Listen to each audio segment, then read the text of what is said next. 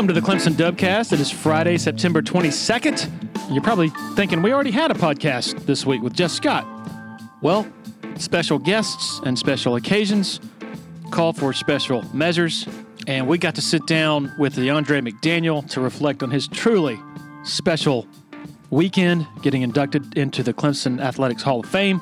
At TigerIllustrated.com, we have plenty of coverage of the big game. Not as big as we thought it was going to be a few weeks ago, but still pretty darn huge. My good friends Blake Smith and Brooke Archenhold have been part of the podcast since the beginning, way back in August of 2018. They have an accomplished team of personal injury attorneys at Parham, Smith, and Archenhold based in Greenville. They are Clemson people, and their skillful attorneys have decades of experience in complicated litigation matters, taking a special interest in medical malpractice, nursing home abuse, and neglect, car accident cases that have left the individuals involved in serious trouble. For a free consultation at Parham, Smith, and Archenhold, call 864-990-4581 or online at parhamlaw.com. That's P-A-R-H-A-M law.com. When you're ready for a complete renovation in your home or business, open the door to more with Harris Home and Harris Commercial. Their local experienced team will totally transform any room space, from beautiful floor coverings to construction to finished details. Harris handles every step of your renovation process, whether it's a kitchen or living room or an industrial or educational setting, like some of the positively stunning work they've done at Clemson University. Go to discoverharris.com and experience a total renovation transformation from Harris Home and Harris Commercial. Solero Communications, formerly known as Tandem Payment, is a full-service integrated electronic payments provider powered by leading-edge technology. Solero provides a wide array of merchant solutions, simplified payments. They make onboarding, taking payments, maintaining risk management and compliance, and getting support quick and easy. At Solero, they're all about helping you achieve sustainable growth as a business. Taking payments isn't the only thing your business needs. With Solero's solutions, you can manage inventory, sell products and services via social media,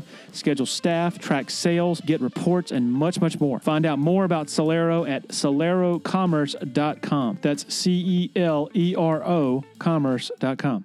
Then, D-Mac, this guy, from when I first met this kid at Godby High School and where he was in life and what he had been, what he had to overcome in life, it's amazing to watch him now. It's just what it's all about, and to see him being honored this way. This guy loves Clemson. He's a really good coach too. He's a very, very smart guy. He really understands the game. He's very respected. He's our senior defensive assistant now. He brings a lot to the room that people don't even know, he's got a great future in this profession, but it's just been awesome to see him grow and mature. He's got his master's degree. He's a great father. He's a great husband, and he's just an amazing story, from where he was to having to go to prep school, to trying to leave the prep school. I remember calling his grandmother, Miss Dot, and his godmom, Miss Kim, and I said, hang up on him. If y'all go pick him up, I'm never talking to you again, and this kid's he ain't going to make it. And, they left him. They left him. They wouldn't go get him. And, he hung in there, and it was the best. It's exactly what he needed. And to see him now, the maturation process of where he is, he just got a great story. And, he's got an unbelievable perspective because of the journey in life that he's been on. And it's a big deal. It's a big deal for him to be recognized as a Hall of Famer. So really happy for him. And again, it's means a lot. There's been a lot of great players come through here, for sure. And he's another one of those guys that's just always been – he's a Clemson guy, man. He's unbelievably committed. I'll never, ever forget, and Tim Beret can back me up on this, 2010, we lose that miserable game up there in Charlotte in the bowl game. We got 6 wins, and D-Mac's a senior. He's got a broken wrist. He don't have a dog in the fight no more. And man, he called that whole team up in the locker room, and got after them and challenged them. It's my second year, and he basically, paraphrasing here, and Tim, you can basically said, hey, look, we're building something special here, and you guys need to stay the course. You need to listen to Coach Swinney. You guys are gonna do this, and this, and it was a huge thing in that moment, from a culture standpoint. And then the next year we won the league, right? And just built our program to the top of the mountain, and we'll build it back to the top again. But it takes leadership like that. It takes great moments along the way like that as well. Okay, sat down with DeAndre McDaniel yesterday afternoon, and if you hear music in the background later on in the interview, well, that's because we were sitting sort of right beside the weight room over at Dabo Land. All right, here we go. Enjoy.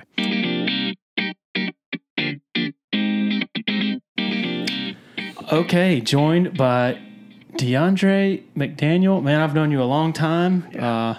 Covered you.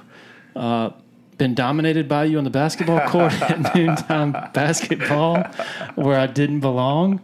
And now have the honor and privilege of talking about your Hall of Fame induction, man. Thank you. Or not thank you, but congratulations. And thank you, I guess. Appreciate that, man. What's this like for you? Oh, man, I guess it's a dream come true. I mean, honestly, you play ball, but you never really think about the Hall of Fame. You know, I guess you think about winning national championships, winning Super Bowls, and all those type things. But I guess Hall of Fame is just that recognition to be like, okay, you did well, you know. And I think for like my family and my boys especially, my daughter don't care at all, but for my boys, they look at it and they think highly of it, you know. So it's really big for me. It's so funny. I was just I was interviewing Jeff Scott a couple of days ago. Okay.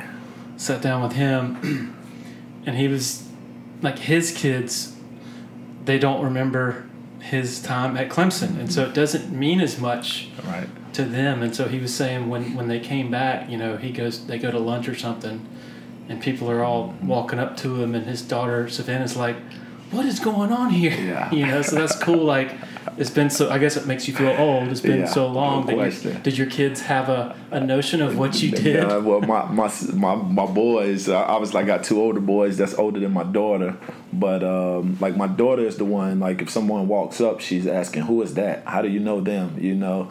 And sometimes it's people I don't know, you know, so I really be like, okay, they just know me from football or from me coaching or whatever. But my sons, now that they're older, they kind of understand it, and I guess their friends, dads or whatever, told them about me, and so now my boys are starting to understand a little bit more. But at first, it's always, who is that? Who is this person? Why are they coming up to us? You know, but now they get it. 4 kids. 4. Yeah. 4. DeAndre Jr., Carson, London, and Cross. Tell me the ages. Dude, well, my oldest, DeAndre Jr., call him Deuce. My granddad gave him that nickname. He always called him Deuce in the quarter. And he always called him Deuce in the quarter, so he gave him that name. He's 16. He's a junior in Orlando at Jones High School. Okay. And then Carson, who's at RC Edwards, 7th grade. He's 12 years old. Then we got London, who will be 7 here in a week. Should be 7 in a week. And then that's my princess. And then you have Cross, who's going to be the toughest of the bunch, but he's 2. Okay. And I've seen you like out on 93 putting Carson through like boot camp and stuff, like running. Tell me what. Yeah. So I love to run. Yeah. And one thing I don't allow him to do right now is lift weights. You know, I'm real firm on that. Like, there's no reason for you to start lifting right now. You could do all the calisthenics type stuff you want to do, but as far as like lifting, I'm not going to allow that. But I run a lot, and he was like, well, if you don't let me lift weights, let me run with you. And I'm like, I run too far, you know. And he was like, I don't care, I just want to run with you. And I'm like, okay, well, maybe there's be time for me to get him out here. You know, I'm going like 6 miles today, so you're probably going to be hurt. We're going to have to walk a lot, trying to scare him away a little bit so I can kind of get a run. But he ran the first 3 miles with me nonstop, and I'm like, okay, you know, we could start doing this, you know. So we kind of created a little bond with that, and then there's also a little time for us to just talk about life too. You know, when you get out there on the runs, you start talking about everything. So it's kind of a moment for him to kind of open up to me to open up with him. You know, just adrenaline going. You know, so it's just fun moments with him. Have you run for a long time, long distance? I've been running. Thomas Austin is who got me back into it. His first stint here before he left to go back to Georgia State, and I used to hate it, but then I started getting into it, and it felt so relaxing. And like I say, it just helps my mind. You know, that's when I'm out there and I'm in the open by myself, and I just could think and relax a little bit. And I got used to it, you know, and now it became habit. You know, so now I try to get at least 2-3 miles in a day. Really? Oh, yeah. What time? In the morning? At lunch. At lunch? Yeah. Okay. Mm-hmm. No more NTBA. Nah. Now if we have NTBA, I run in the morning. Okay, so Yes. you're still doing some yeah. of the noontime basketball? We probably play once or twice a week. You know, Okay. Wednesdays is normally our day, so we played yesterday because that's when Coach Swinney don't have interviews, so he'll get out there and he get to play with us on Wednesday. So that's like a mandatory day. Is he still not passing? Oh, he scores. Yeah, he definitely scores. Yeah. I want to hear, how did you first hear about the Hall of Fame? Who told you? When was it? Well, I didn't find out until team meeting. So this happened during, I think it was camp. We were in a team meeting, and it was Coach Swinney was talking. I guess it was like a surprise. He was like, "Well, I don't think y'all know any of the guys, former players we got on staff, you know. So we're gonna take days to kind of talk about these guys, you know, so y'all can understand who's coaching y'all, you know, who y'all dealing with every day." And he was like, "We'll do a few of them today." So I'm thinking in my head, like, this is about to be a long meeting. Like, if he's talking about me, you got to talk about Daquan, James Davis, C.J. Spiller. Like, this thing is about to get long, you know. And then he kind of broke that out, and it was more so a surprise, you know. And he showed my highlights, and he started with me, which was shocking because I'm like, you got C.J. Spiller them in here, so I don't think he would start with me. But then when I seen them on the side, I was like, okay, I kind of get it, you know. And then he broke the news, but it was fun. Is it emotional? It is, but once again, I think it's more so for me. It's more like gratitude, you know, just enjoying the process. It is emotional, but I think I take it in now. It's like, job well done, you know. Yeah. Like, play here at Clemson, and they appreciate what you did for them, you know. And I just look back on all the people that I met here, all the friends, the relationships I built here, you know. Like, that's what I look at now, you know. So I know years ago the Hall of Fame ceremony was on a Friday night. Friday. Same deal now. Friday night. So you'll be excused from the team hotel duties, I guess. So I'm excused every week. Oh, that's right. Y'all stay home now, I guess. I guess a couple of years ago. So every the married guys don't have to go to the hotel. You know, That's good. He lets you come to the movie. So if it's a good movie, I always go get popcorn and icy and dress up just to go back home. Yeah. You know, but outside of that, you know, he allows us to stay home on Friday night and just get in early and get ready for recruiting. Yeah. You know, so that's our biggest thing. We get ready for that Saturday. So who will be around you coming for that? And will Coach Swinney be there too? I assume. Now I don't know if Coach will be there because he normally goes to the hotel. Yeah. And the event starts at 7, and I know our bus leaves here at 5. Mm-hmm. Now I know my grandmother and my godmom and all of those, my Tallahassee people, their family, they'll be up. Mm-hmm. But outside of that, I don't know who will be there around here. You got to give a speech? I think I do. I do. I don't think it has to be long. It'll be kind of quick, but I mean, I'm prepared for it. You know, I feel like I do something like that from the heart. You know, so just appreciation. Nothing written down.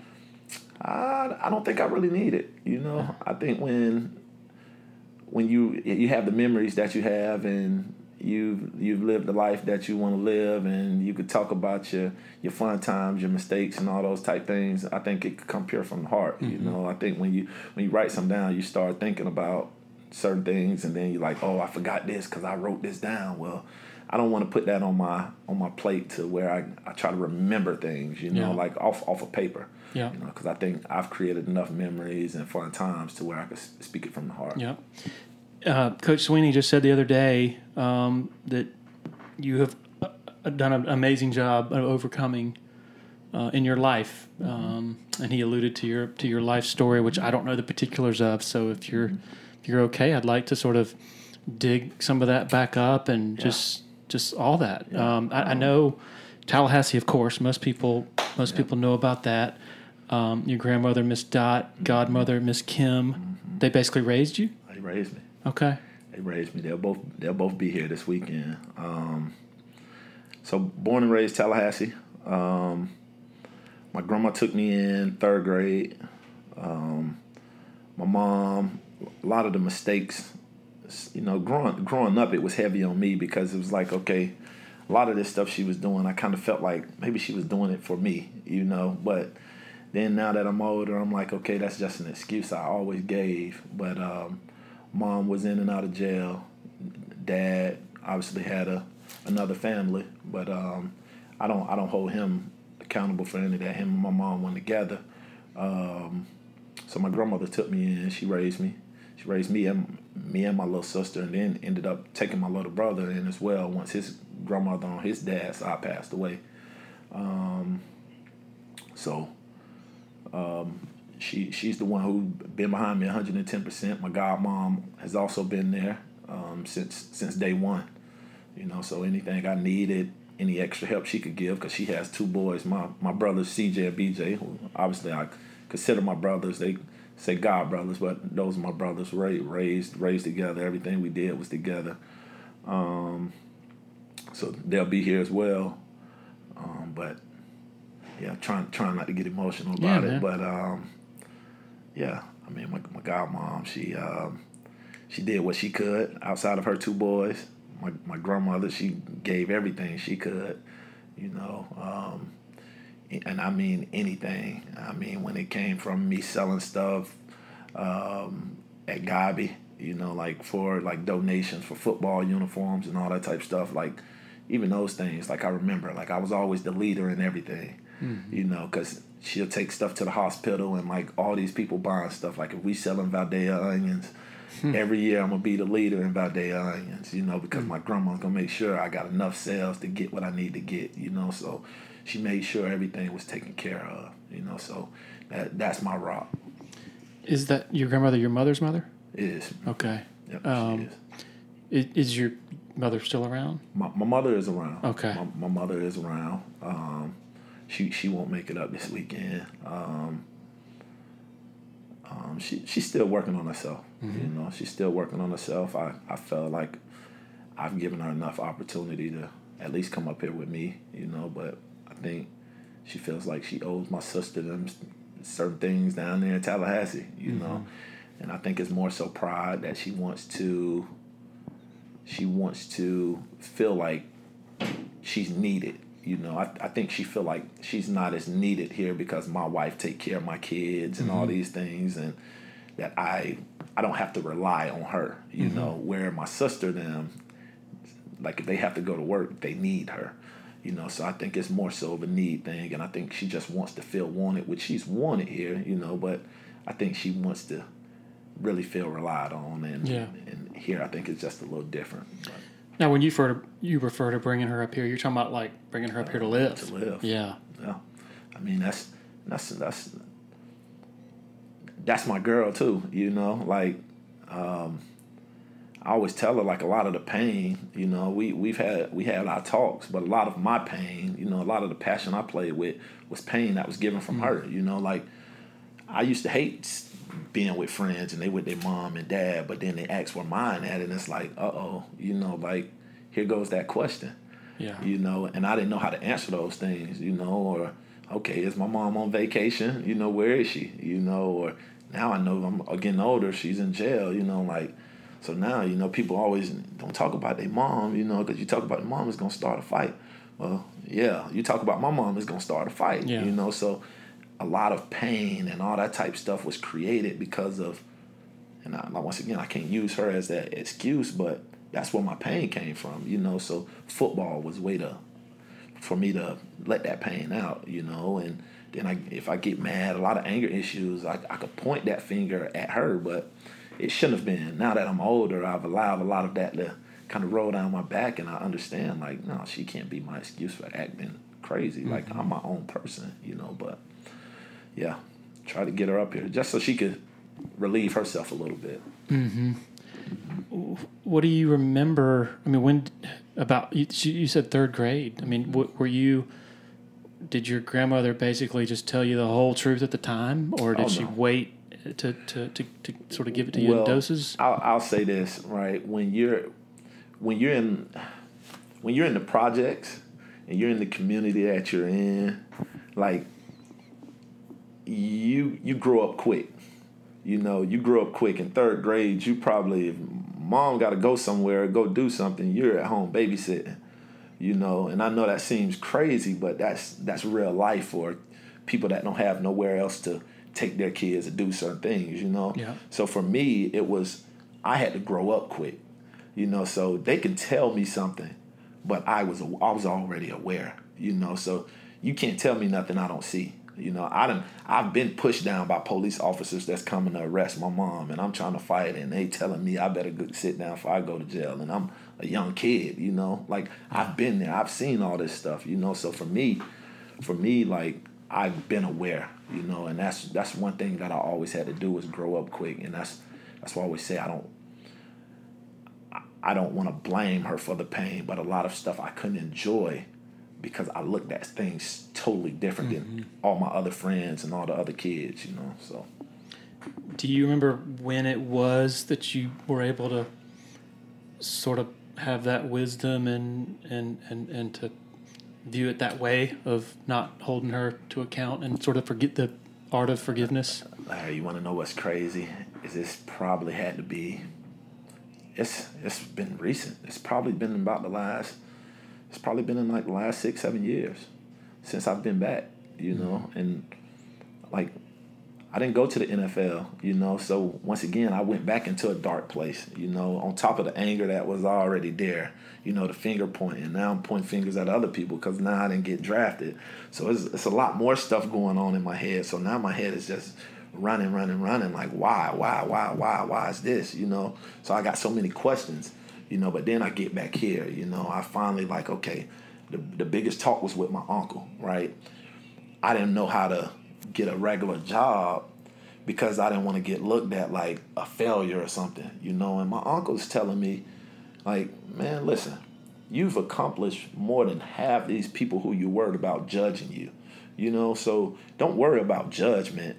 You know, you worry about taking care of your family. That's what your mindset should be. That's what your job is. Like, you got to be responsible now to take care of Deuce and take care of Carson because they were the two that was born, you know. And I'm like, for me, that's what registered to me and kind of picked me up to get like a regular job.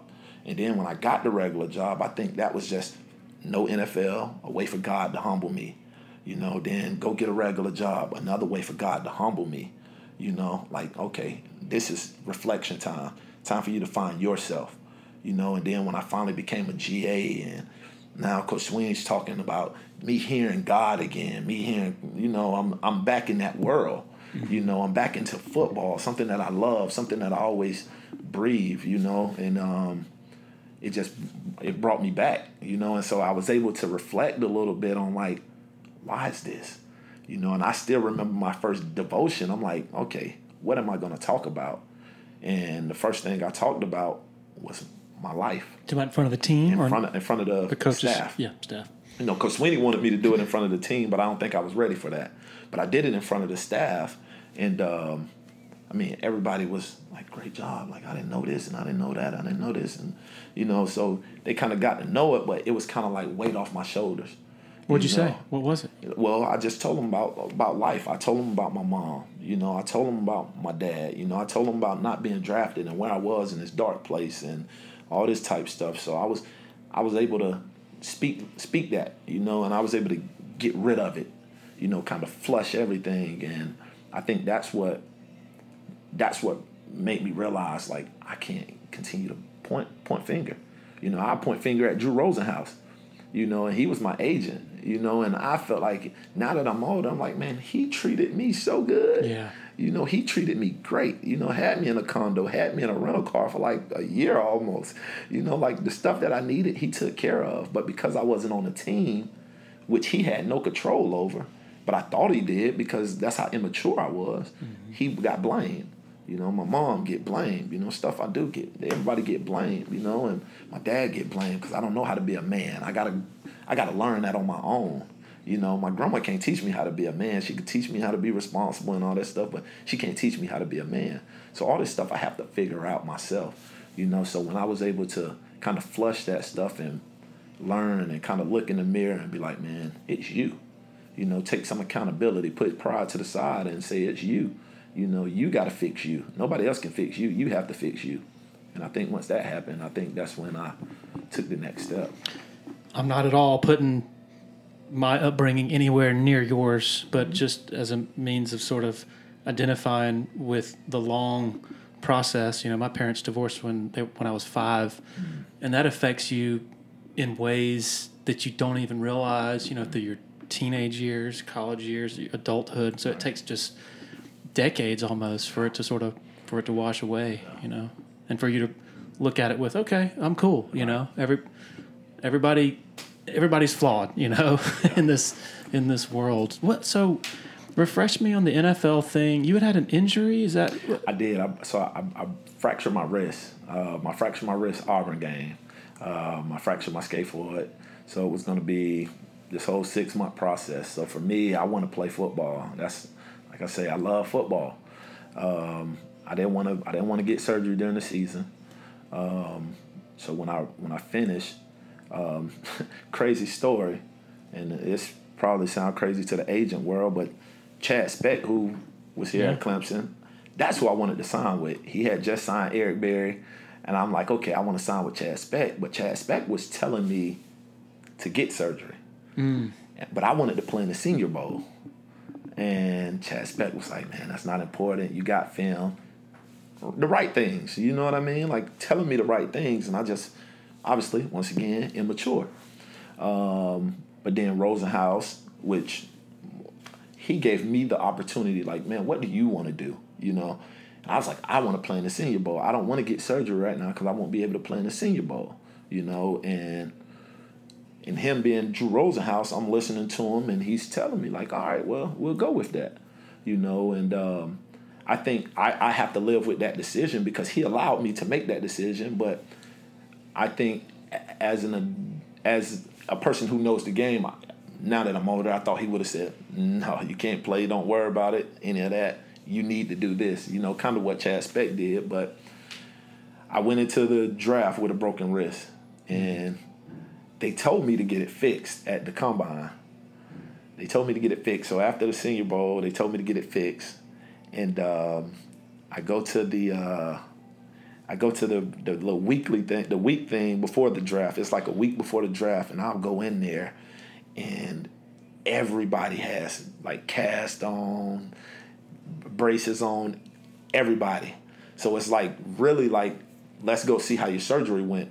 But I haven't got mine scheduled, anything. So all the other draftees had gone ahead and so it's like an injury checkup. Okay. You know, so they do, like, they tell you what you need to get fixed, what needs to get done before the draft. And for me, I didn't want to get the surgery because I'm like, I don't want to miss the season. Like, that's just how much I loved football. You know, like, I don't want to miss the season. Like, after my rookie season, I'll get it fixed wherever I'm at. You know, that's kind of how I was thinking about it. And I went to the draft. I still remember it to this day. Like, it was like this. Everybody came up to me, and it was like 3 doctors around me, 3 team doctors around me, and it was like, "Have you got your wrist surgery scheduled?" I was like, "Nah." I was like, and I put it off on Drew. I'm like, whichever team drafts me, you know, I'll play that season, and then we'll just get it fixed afterwards. You know, That's what I said. And next thing you know, like, the doctors looked at me like I was the craziest dude in the world. They, like, stared me down. I remember the stare, like how you're looking at me right now. Like, imagine 3 doctors looking at you like, man, you have to be the stupidest dude in the world. Wow. And all 3 of them looked at me. And I remember, I think it was the Tampa Bay guy. I think it was the Tampa Bay doctor. I want to say it was the Dolphins. And I don't remember who the other guy, probably was the Patriots or somebody, but I remember them looking at me in my face. And it was like their jaw just dropped. Like, did you really just say that? We told you to get this fixed in February, and you haven't got it fixed. You know, and then draft came a week later. And everybody say I was red flagged, but now that I'm older, once again, rightfully so. You know, like, it was a 6-month process, and I basically told them, like, I'm not going to listen and get your surgery. You know, I want to play football this year. You know, and whoever drafts me, I get it fixed with that team. And they looked at me like, dude, that had to be the craziest thing ever. You know, so I think that's kind of what pushed me off the grid. And, I mean, it is what it is. Did the gravity hit you either sitting in front of those 3 doctors or during the actual draft? That's how immature I was. The doctors, the look didn't affect me as much then because I still felt I'm going to get drafted, right? That's where I feel like the humbling had to come in because it's like, yeah, y'all looking at me crazy, but I don't care. I'm going to get drafted, play football, and move on with this, right? But during the draft, me not getting my name called, that was like the biggest disappointment. You know, like that was painful. And once again, that was another humbling experience because the next day, that Sunday, my grandma woke me up. So we went to church together on Sunday, you know, and I haven't been to church with her in a long time. But not getting drafted was like the biggest slap in the face. And I had a few teams calling me, but I still hadn't committed to nobody. So I wanted to go to church with my grandma and like just refresh, clear my mind, all this type stuff. And I remember it like yesterday. It was painful. And the pastor actually spoke to me that day.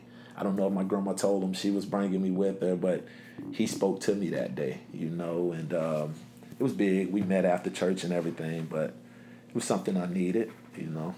And obviously I didn't make it, but I figured it out. Did you sign as a free agent, undrafted free agent? I signed with the Saints as an undrafted. How long did that last? Well, they cut me.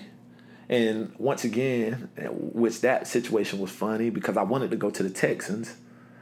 And as Texans were like the perfect fit for me. And they coach, who was the only coach, their DB coach, was the only coach to call me and explain the situation. And he was like, man, we got one safety who's played in the game, and the other 2 safeties that we have here, they haven't even played in the game yet. Like, you could come here and y'all can compete. You know, like, he called me that night, and we talked through it, and I'm like, okay, like, I want to be a Texan. And Drew called me the next day, and he was like, well, the Saints are offering more money. They only have one safety on the roster right now, which is Malcolm Jenkins.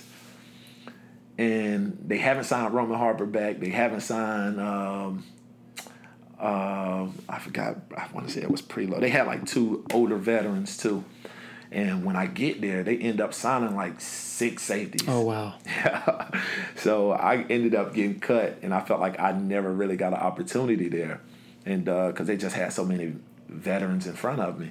And I asked Greg Williams, I remember going to him. Now, this was before the Bounty Gate. And I end up going to him, and I'm like, man, like, I don't want to get cut for not being able to perform and show who I am. You know what I mean? If y'all cut me, at least give me an opportunity to fail, you know? And, like, that's why I would want to be cut, you know? And I thought I went with respect and everything else. I was trying to be as humble as possible. Like, hey, man, like, I don't want y'all to send me out of here, have me pack my bags, and y'all don't know what y'all have in me. You know, just give me a little opportunity and let me show y'all what I have. Man, that first cut came around, and they sent me out of there. It's like a week? You know, it was, well, I was there throughout camp. Uh-huh. You know, so we had 2 preseason games. And, after that second one, I was out. And that was it? Like, that was it with them. Yeah. So then I signed with Indianapolis. I was signed with them through the first week. And then onto their practice squad. But then they had 3 linebackers get hurt the same week. So since I was one of the last ones to sign, I was one of the first ones to get cut. Yeah. You know, and then obviously I'm like, okay, like this might not work out. But then the Chargers called me for futures. And I'm like, okay. So I went up there with Marcus Gilchrist for a while for my futures. And I stayed with Gilly for like 2 weeks. And they were telling me already like I was gonna have to get a physical, so I already knew my wrist situation was about to come up, and they didn't think it was as bad as it was, but they X-rayed it and I got cut the next day. You know, so, and that was pretty much the end of that. You know, Detroit called me again for futures, but I wasn't working out like that. Like once I got that surgery, everything was having to come out of my pocket, so I wasn't training like I was supposed to train or anything. You know, so when I got back to Detroit, I was there rookie minicamp, and I should say it didn't go well. I don't think I did bad, but I wasn't in shape like I needed to be if I was to assess myself. You know, but yeah, it was quick, like a quick year and a half.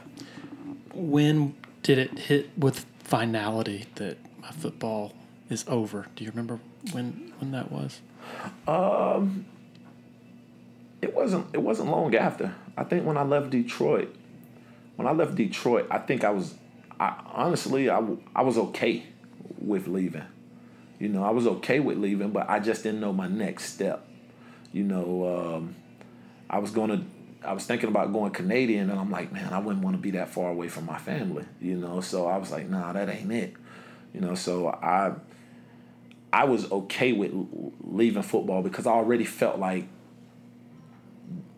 it wasn't playing right, you know. I felt like I didn't get drafted. I'm getting cut from these teams all because of a wrist injury. Like I just felt like nothing was going my way anyways. So for me, I'm like, you know what? I'm over it with the politics and football and all this type of stuff. Like I don't have to watch an NFL game. Like my mind is over it. I could go be with my family. We could figure something out, you know. And my wife, who wasn't my wife then, man, she was like the most supportive of like everything. You know, she had a good job at Wells Fargo, and she was working Wells Fargo in Charlotte, and she was like a loan processor, and she was like doing her thing, and she was just like, man, if you want to train, you can train. If you want to find something, just find something. You know, I'm behind you either way, you know. So she always supported me since day one, you know, and that's what I needed, you know, and we just figured it out, you know, and I had to humble myself and get me a real job, you know. So now you, after the 2009 season, you seriously thought about leaving early, right? Yeah, I did. I mean, I think I remember you called Dabo and said, I'm back. That's it. Yeah. And so, it was really not a whole lot of deliberation. Yeah. So I wanted to leave. I wanted to leave. My grandma didn't want me to leave. Obviously, she still loves Coach Swinney to this day. You know, that's her guy. Yeah. You know, and I mean, I hope Tallahassee. You grew up a diehard Seminole. You know, so everybody been rooting Seminoles their whole life, but her. Orange all the way, you know. Coach Swinney, if he goes, she goes. You know, like that's how she rolled. Like she loves Coach Swinney, she trusts Coach Swinney, and she was just saying like, hey, like you need to get your degree. You know, you need to get your degree so if football don't work out, like you can have something to fall back on. You know, like she was like 100% honest and pure with me, and like I still was kind of going against it, but then like I said, I remember sitting down in my room one day and I was just thinking, I'm like, I was looking at it, I was like, you got Earl Thomas, you had Earl Thomas coming out, you had Taylor Mays coming out, you had Eric Berry coming out, you had all these safeties coming out, and I'm just sitting there, I'm like, man, like I feel like I could play with any of those dudes. And I was like, if I came out next year after I got my degree, I'd probably be the only safety, you know, like. I don't know any safeties right now that'll be coming out with me, and that's kind of where I banked at. You know, I'm like, okay, I'm gonna go at grandma and go get my degree, but next year I'm just gonna put the icing on the cake. You know, and I still felt like I had a great season. If I'm not mistaken, I think I led the team in interceptions and tackles, and just didn't work out. You know, but that's part of life now. You know. Did you spend any time later thinking, what if I? Because the wrist injury obviously happened in and a lot of people ask that question, you know, and what if, you know, I don't know, you know, I can't think about that. And that's one thing that I think early on that I never allowed to get in my head, you know, because I think when you make the decision, you can live with it, you know, but when someone else make the decision, those are the ones that's hard to live with. So once again, it's kind of like I was okay. My grandma didn't force me to come back. She still put it in my hands. She just gave her opinion. So for me, it was me to sit down and think, okay, how can I do this? How can I do that? You know, but then when I get something like the Texans versus the Saints, I feel like I let somebody else make my decision. So I started pointing fingers because I let them make that decision, which is not their fault at all, but I still feel like I got somebody to blame. But no, I never let that creep into my head on the what ifs. A lot of people ask, man, or they'll say, man, you should have left your junior year. I say, no, man, I did right by me. You know, I did right by me, and I'm okay with that. What was the real job you got? Walmart. Walmart. Okay, so this is like 2011, 12? 2012. It's 2012-ish, yeah. Where?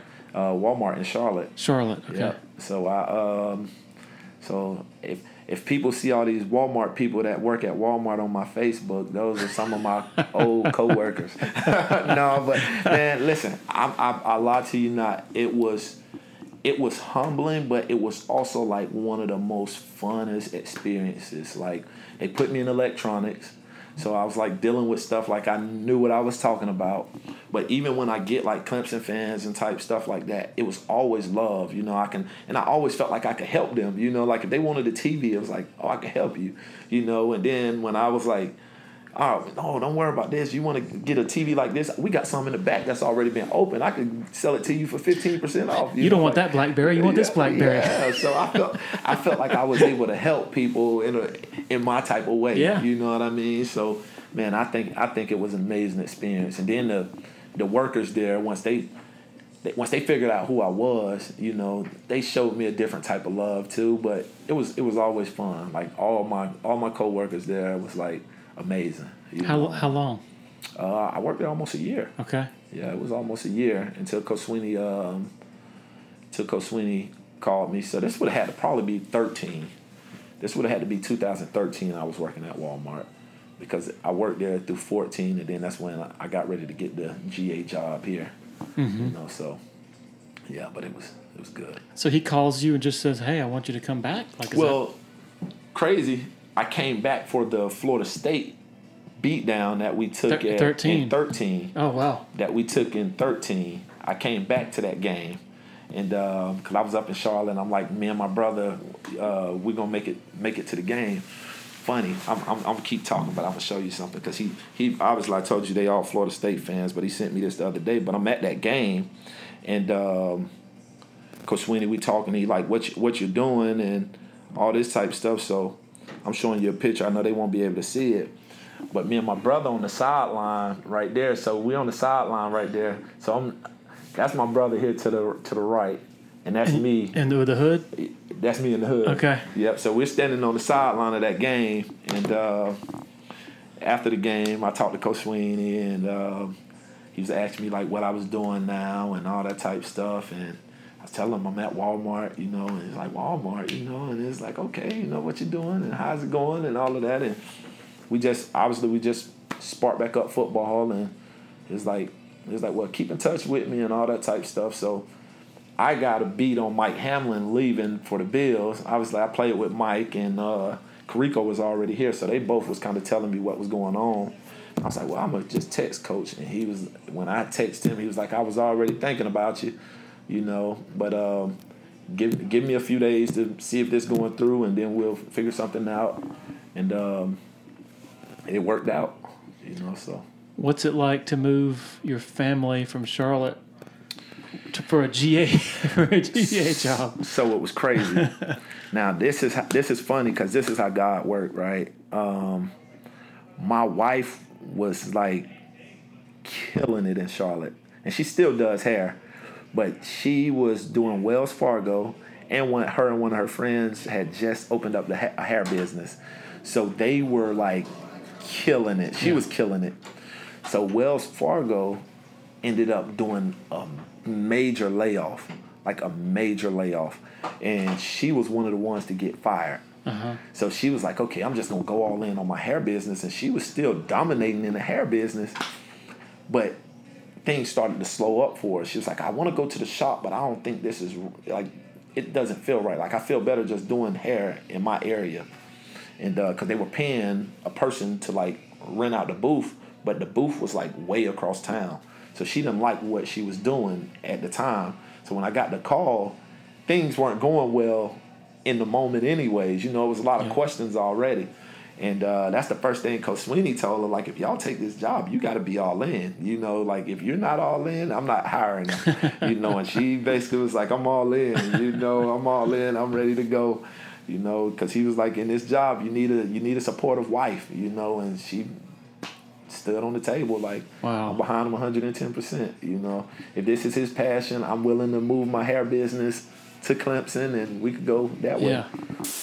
Upstate folks, and particularly Clemson area folks, there's a great tradition that's been going on recently in Westminster, the Music on Main free music festival in downtown Westminster. I can vouch for it, having played there and also attended on several occasions. It's put on by the Westminster Music Center, a nonprofit organization with the mission of promoting the joy of live music in the community. Saturday, October 21st will feature two bands, the Songs from the Road touring band and my band, Amongst the Trees, although I won't be there because I have to work. There's a football game that day. Classic car show starts at 3. Concert starts at 5. More info, go to westminstermusiccenter.org. Upstate foodies, want to take a moment to talk to you about our favorite taco spot, Willie Taco. 5 locations across the upstate. This award-winning team has been serving up fresh taco fusion for a solid decade now. The chefs at Willie Taco utilize the freshest, most creative, and sometimes unexpected ingredients in their kitchens. Come see why Southern Living, Garden and Gun, and Food and Wine Magazine are raving about Willie Taco and their signature offerings, such as their Southern Tide, Crispy Avocado, Nashville Hot Chicken Tacos, literally flavors you will not find anywhere else, folks. And don't forget about the cocktails, super fresh margaritas, ice cold cerveza, and over 80 tequilas served up daily from behind the bar. So don't wait, folks. Your Willie Taco Familia is ready to serve you up their twist on funky, fresh fusion. It's the Willie way. Want to share a quick word about Founders Federal Credit Union? If you've been to a sporting event in Clemson, you've probably heard about Founders already.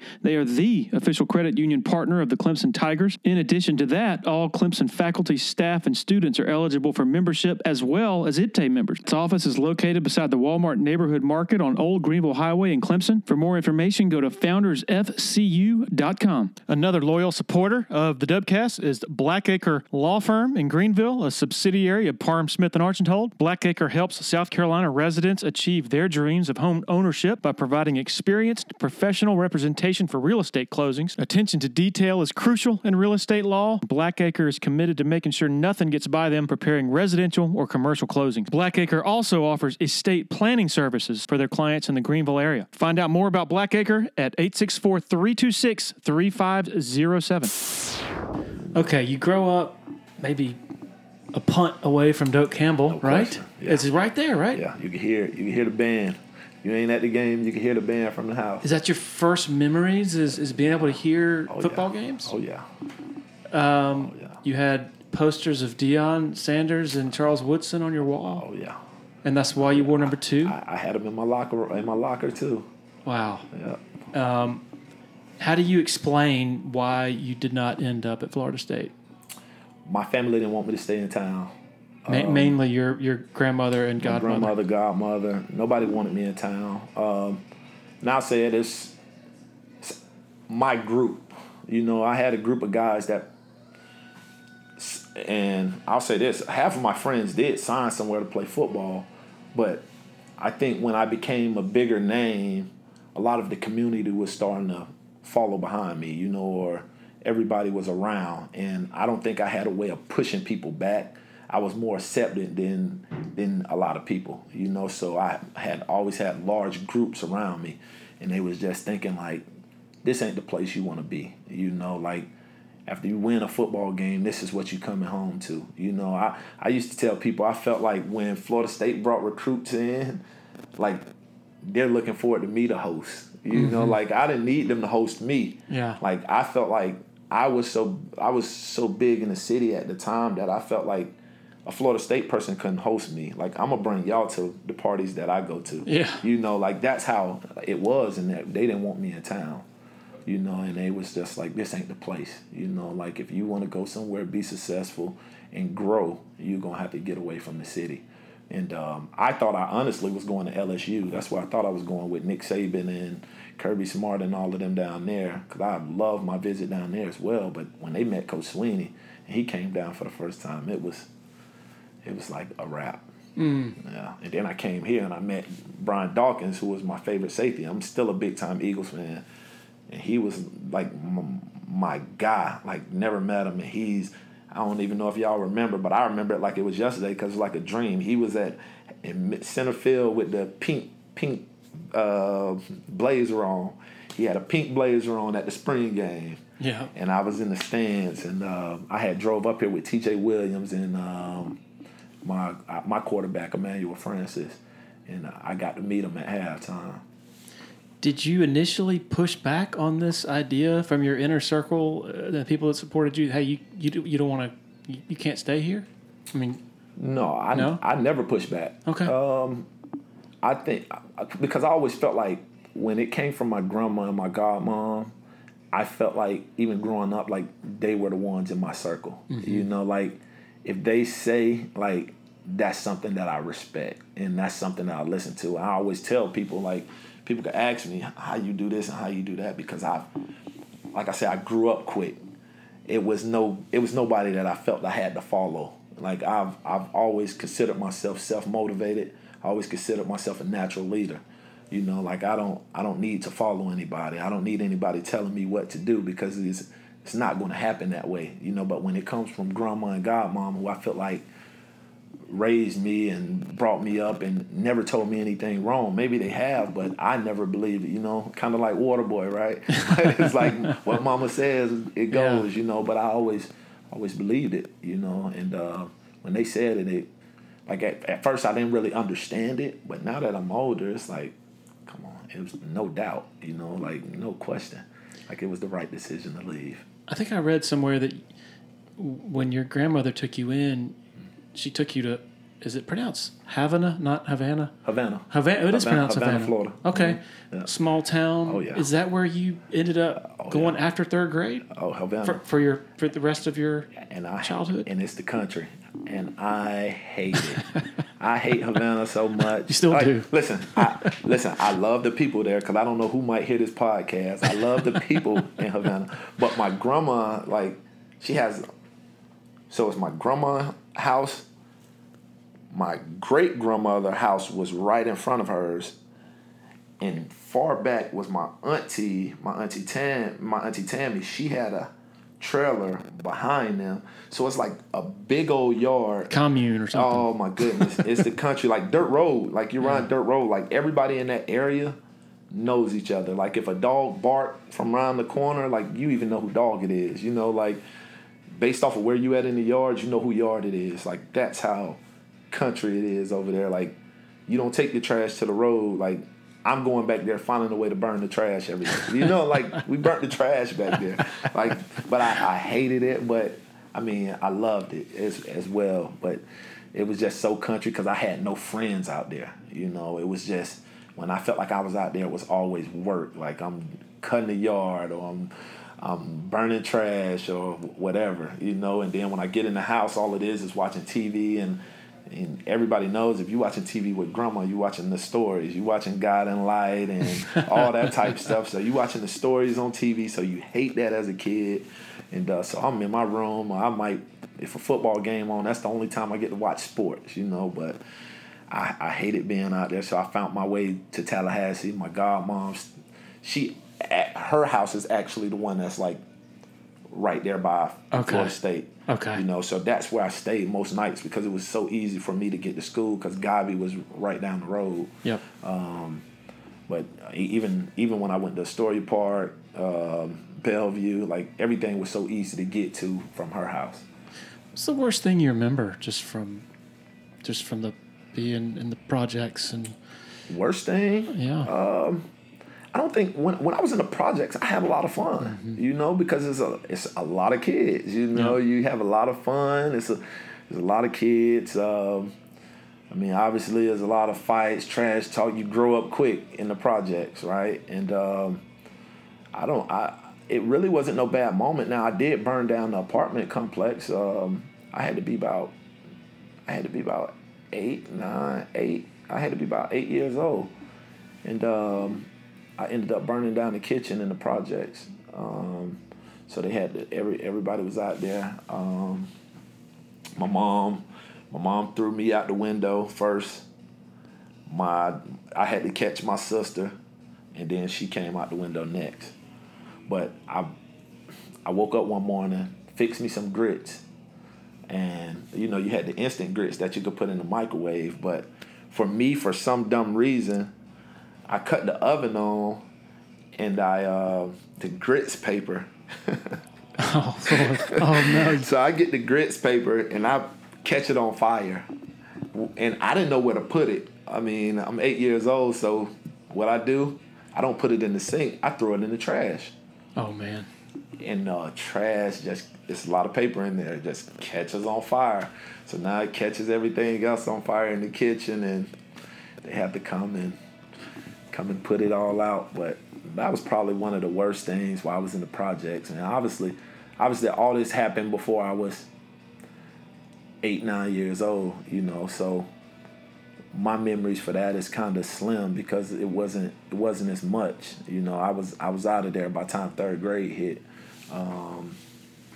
But yeah, that's probably one of the biggest ones that I remember because I was one of the older ones.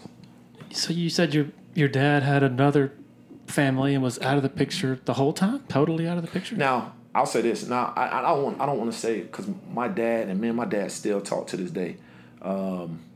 My dad has been there. Like if I needed something and I'm like, hey, Dad, I need shoes for school, like he'll send me money to get shoes for school. Like he was always there. I should say financially. Mm-hmm. If I needed something for school, he'll take care of it. And he came to games. You know what I mean? Like I don't remember him coming to as many when I was in like little league and middle school and those type things. But when I got in high school, he'll show up to games. He was there for games. And even in college, he came to games. Mm-hmm. So I don't want to say he wasn't like there in the picture. My dad was there. But to teach me how to be a man, to teach me how to grow, he wasn't there. And I don't think he had any say. How I grew up, he didn't have any say. And I don't think he could have ever told me what to do and how to do anything. I wouldn't call or believe on him in any advice. You know what I mean? Mm-hmm. Just because I don't feel the relationship was there or strong enough. I listened to my Uncle Tim before I listened to any male. And but yeah, he was definitely there. So I wouldn't want to make it like he wasn't in my life because he was definitely supportive financially. He just wasn't supportive. He couldn't be supportive mentally, because we didn't have a relationship. You said that once Dabo Swinney came down and met your grandmother and godmother, it was a wrap. Yeah. So he connected with them. What was that connection? And I get with you as well. I just Coach Swinney is just, he's natural. He's naturally a people's person, and he's always himself, And with them, he speaks faith, and that's right down my grandma alley. You speaking faith, you speaking life, like that's right up her alley, and she believed him because she felt it was authentic. And if she could question him on it or say something about it, he had an answer for it. So I think that's one thing. Like you get a lot of people come in there and they might say something about faith, but when she throw a question at them and like, okay, you a Christian or you this, like, well, what's your beliefs in this? And a lot of them, they get choked up now, And I think everything she asked him, he was prepared for. And then he probably got the toughest of them all because he was under Tommy Bowden. And his dad was Bobby Bowden, and he'll tell you, because Swinney always tell you, every time he came into the house, my granddad would be sitting on the chair, and he always tell him, like, I don't know why you keep coming here. He ain't going to the little Bowden, and he ain't going. Why would he go to the little Bowden when the big Bowden right up the road? So he had this old saying where he used to give Coach Swinney a hard time. That is great. A hard time. And but Coach Swinney always laughed it off and joked with him, and so they all fell in love with him, and it was all natural, And I think that's why they felt the generosity. He's been through his own hardships and upbringing and all that. Yeah. Did that resonate with you early? Did he share that? Was that part of the connection? He did, but for me, I think back then, once again, I think I trusted what my grandma and godmom felt. You Yeah. know, if they felt it. So a lot of people would talk to me and try to talk to me through football. You couldn't get me with football because my mindset already was, I was so self-motivated to the point where I felt, I don't care where I'm going to play football. Like, I love football that much. Like, it's going to be hard. Like, I could go anywhere and play football. I'm not worried about that. Like, don't even bring me your roster. I don't care about your roster, right? Mm-hmm. Like, I'm going to compete. And I just think when they felt his energy and they fell in love with him and they was like, okay, we have to get up to Clemson and see what all this talk is about. When they felt that, it was like, okay, you know, this guy sold him. You know, I've had guys come in and tell me, like, you can play both ways. You know, and even Arkansas, Chris Vaughn, I still talk to Chris Vaughn to this day. His son just got picked up by the Cowboys, and he's a scout for them, for the Cowboys as well. He's the one they let do the call for his son to draft him. And still keep in touch with him. And he told me I could play both ways, you know. And I don't know to this day if that was just a recruiting tool, but I love Chris to this day. But it was just something different when Coach Swinney came and spoke to the family. You've talked about how hard it was when people say, hey, where's your mom?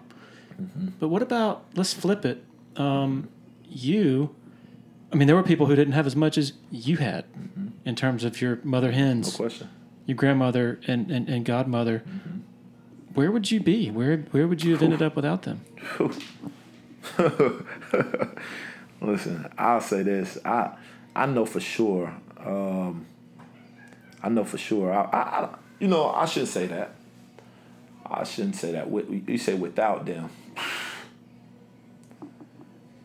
Man, without them, I don't know. I'd probably be dead or in jail, honestly. Mm-hmm. You know, I hate to say it that way, but that's probably where I would be with none of their guidance. But once again, I do think I've always been, like I say, I've always been self-motivated. I've always been a leader myself.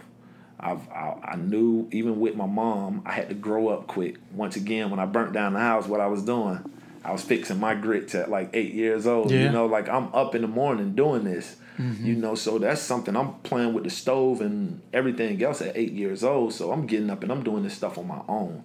You know, so I feel like I was already a little more advanced than a lot of guys. But like without them and putting it in order, you know, I probably would be in jail somewhere, you know, especially with that built up anger that I was already dealing with, you know, especially when my grandma knew how to deal with it, you know, because she had to go through the same stuff. It's her daughter. Yeah. And then it's her son, you know, my Uncle Tim that I speak highly of, he was the same way. He was in and out of jail, but man, when he was out, he was checking on me, you know, so, but yeah, it was her situation the same. You might have gone into the DSS system, I guess, and in and out of that, foster, you know. Yeah. That's the normal path. I'm sure you had friends who went through that route. Dabo the other day was telling a story about when you were at Hargrave. First of all, how tough was it when you first learned you didn't qualify and you couldn't come here in, would that have been 2006? Yeah. So, I don't mean to make this this won't be a long story. I'll do it quick. But I bust my butt to qualify. And what I ended up doing, I ended up telling somebody that I was thinking about going to FSU, which it traveled. And when it traveled, it woke up a lot of people because now it's like, okay, the school is Florida State fans. Everybody around there Florida State people. So now these teachers are everybody wanting to help me. Oh, come after school. Signing day's in February, right? So I have to sign. I knew I was going to Clemson, but the word traveled that he's thinking about Florida State. So now that I'm older, I shouldn't even care. But a teacher had to tell one of the Florida State people that I was thinking about coming to Florida State. And now that's word that he's probably going to decommit on signing day and go to Florida State. These teachers are busting their butt to get me qualified. Like, lie to you not. Like, every day I'm after school getting my grades and doing, like, making up work. Me and our quarterback, Emmanuel Francis, he had to go to Hargrave with me. And I ended up signing with Clemson in February. And I think all I needed was a B in one of these classes. The guy ended up giving me a C in the class. And I think I ended up getting 2 C's on that thing, but they didn't qualify me. So I had to go because I had already made a 17 on my ACT, but I needed an 18. And you think it's because they were Florida State fans and they're mad?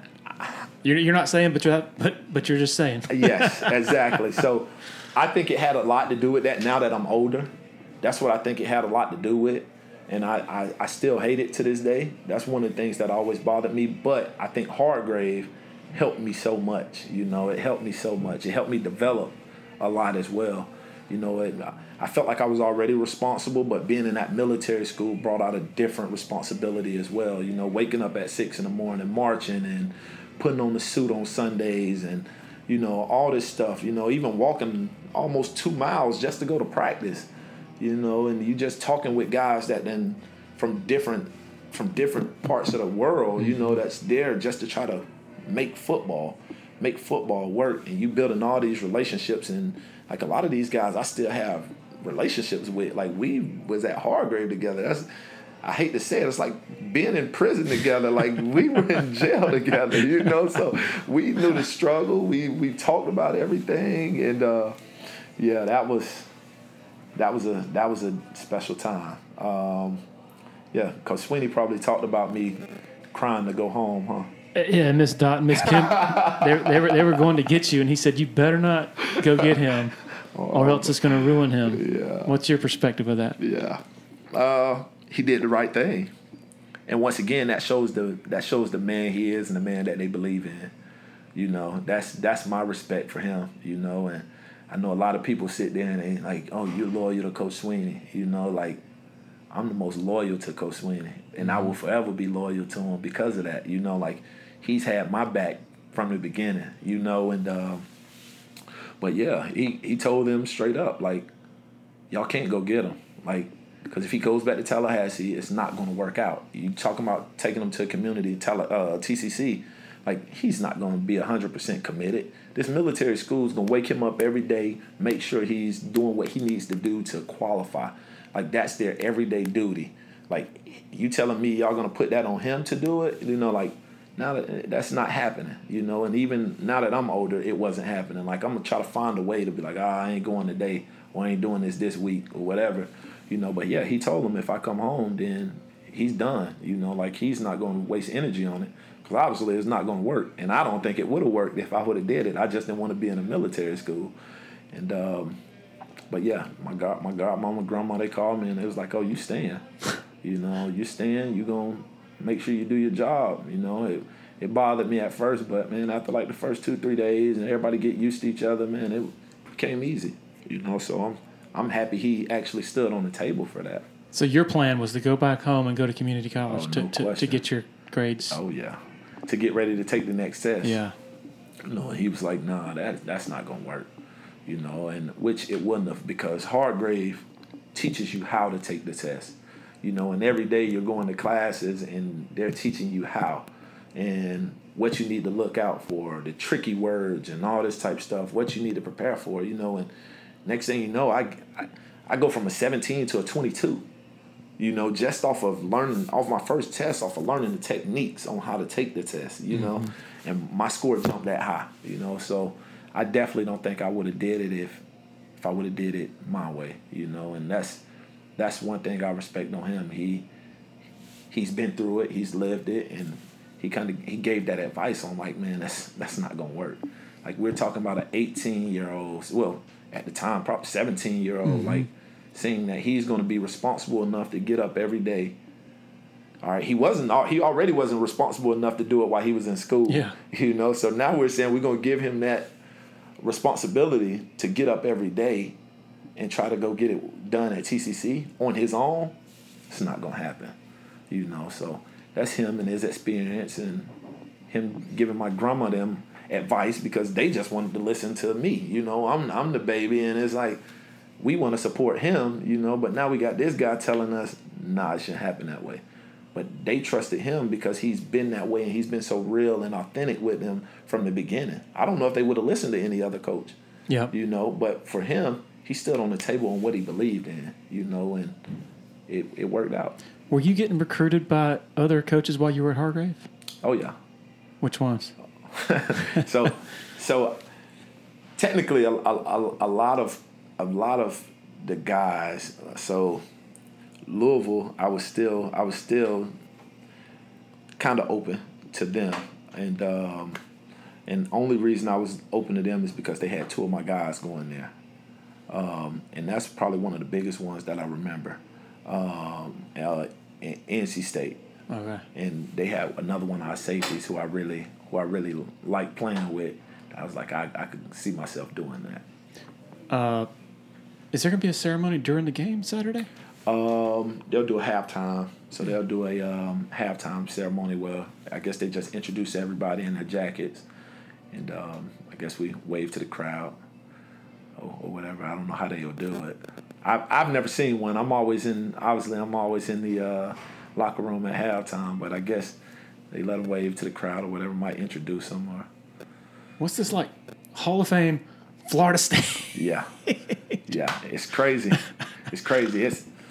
It's funny to me. Like, you want to know what's funny? Is that everybody always talk about the Florida State play, and I'm like, man, that is a memorable play. But like, I felt like I had so many more plays than the Florida State play. You did. You know? You did. So I'm like, gosh, like I remember it for that play, and I'm happy for it. You Yeah. know, but it's like, gosh, but Florida State hometown team. You know, grew up at Die Hard. No, actually, you know, Yeah. it's just a blessing. You know, it's crazy. I think you have another interview to do, so I don't want to infringe on that. But thank you so much, man, for sharing. What a great story, Yeah. and I'm honored to be able to tell it. Yeah, I appreciate you, Larry. I appreciate you having me. Man, the old saying, "It takes a village." It's such a truism that applies to so many lives, and the fact that D-Mac had his grandmother, godmother, Dabo Swinney, others who wrapped their arms around him. Just an amazing story. And tonight will be an amazing night for him as he's able to be officially inducted into the Clemson Athletics Hall of Fame. Congratulations to him. And also congratulations to all the people who supported him along the way. I'm sure he would say that as well. Appreciate the support of our sponsors for helping make this happen. And of course, thanks to every single one of you for giving us your time to listen. Cheers.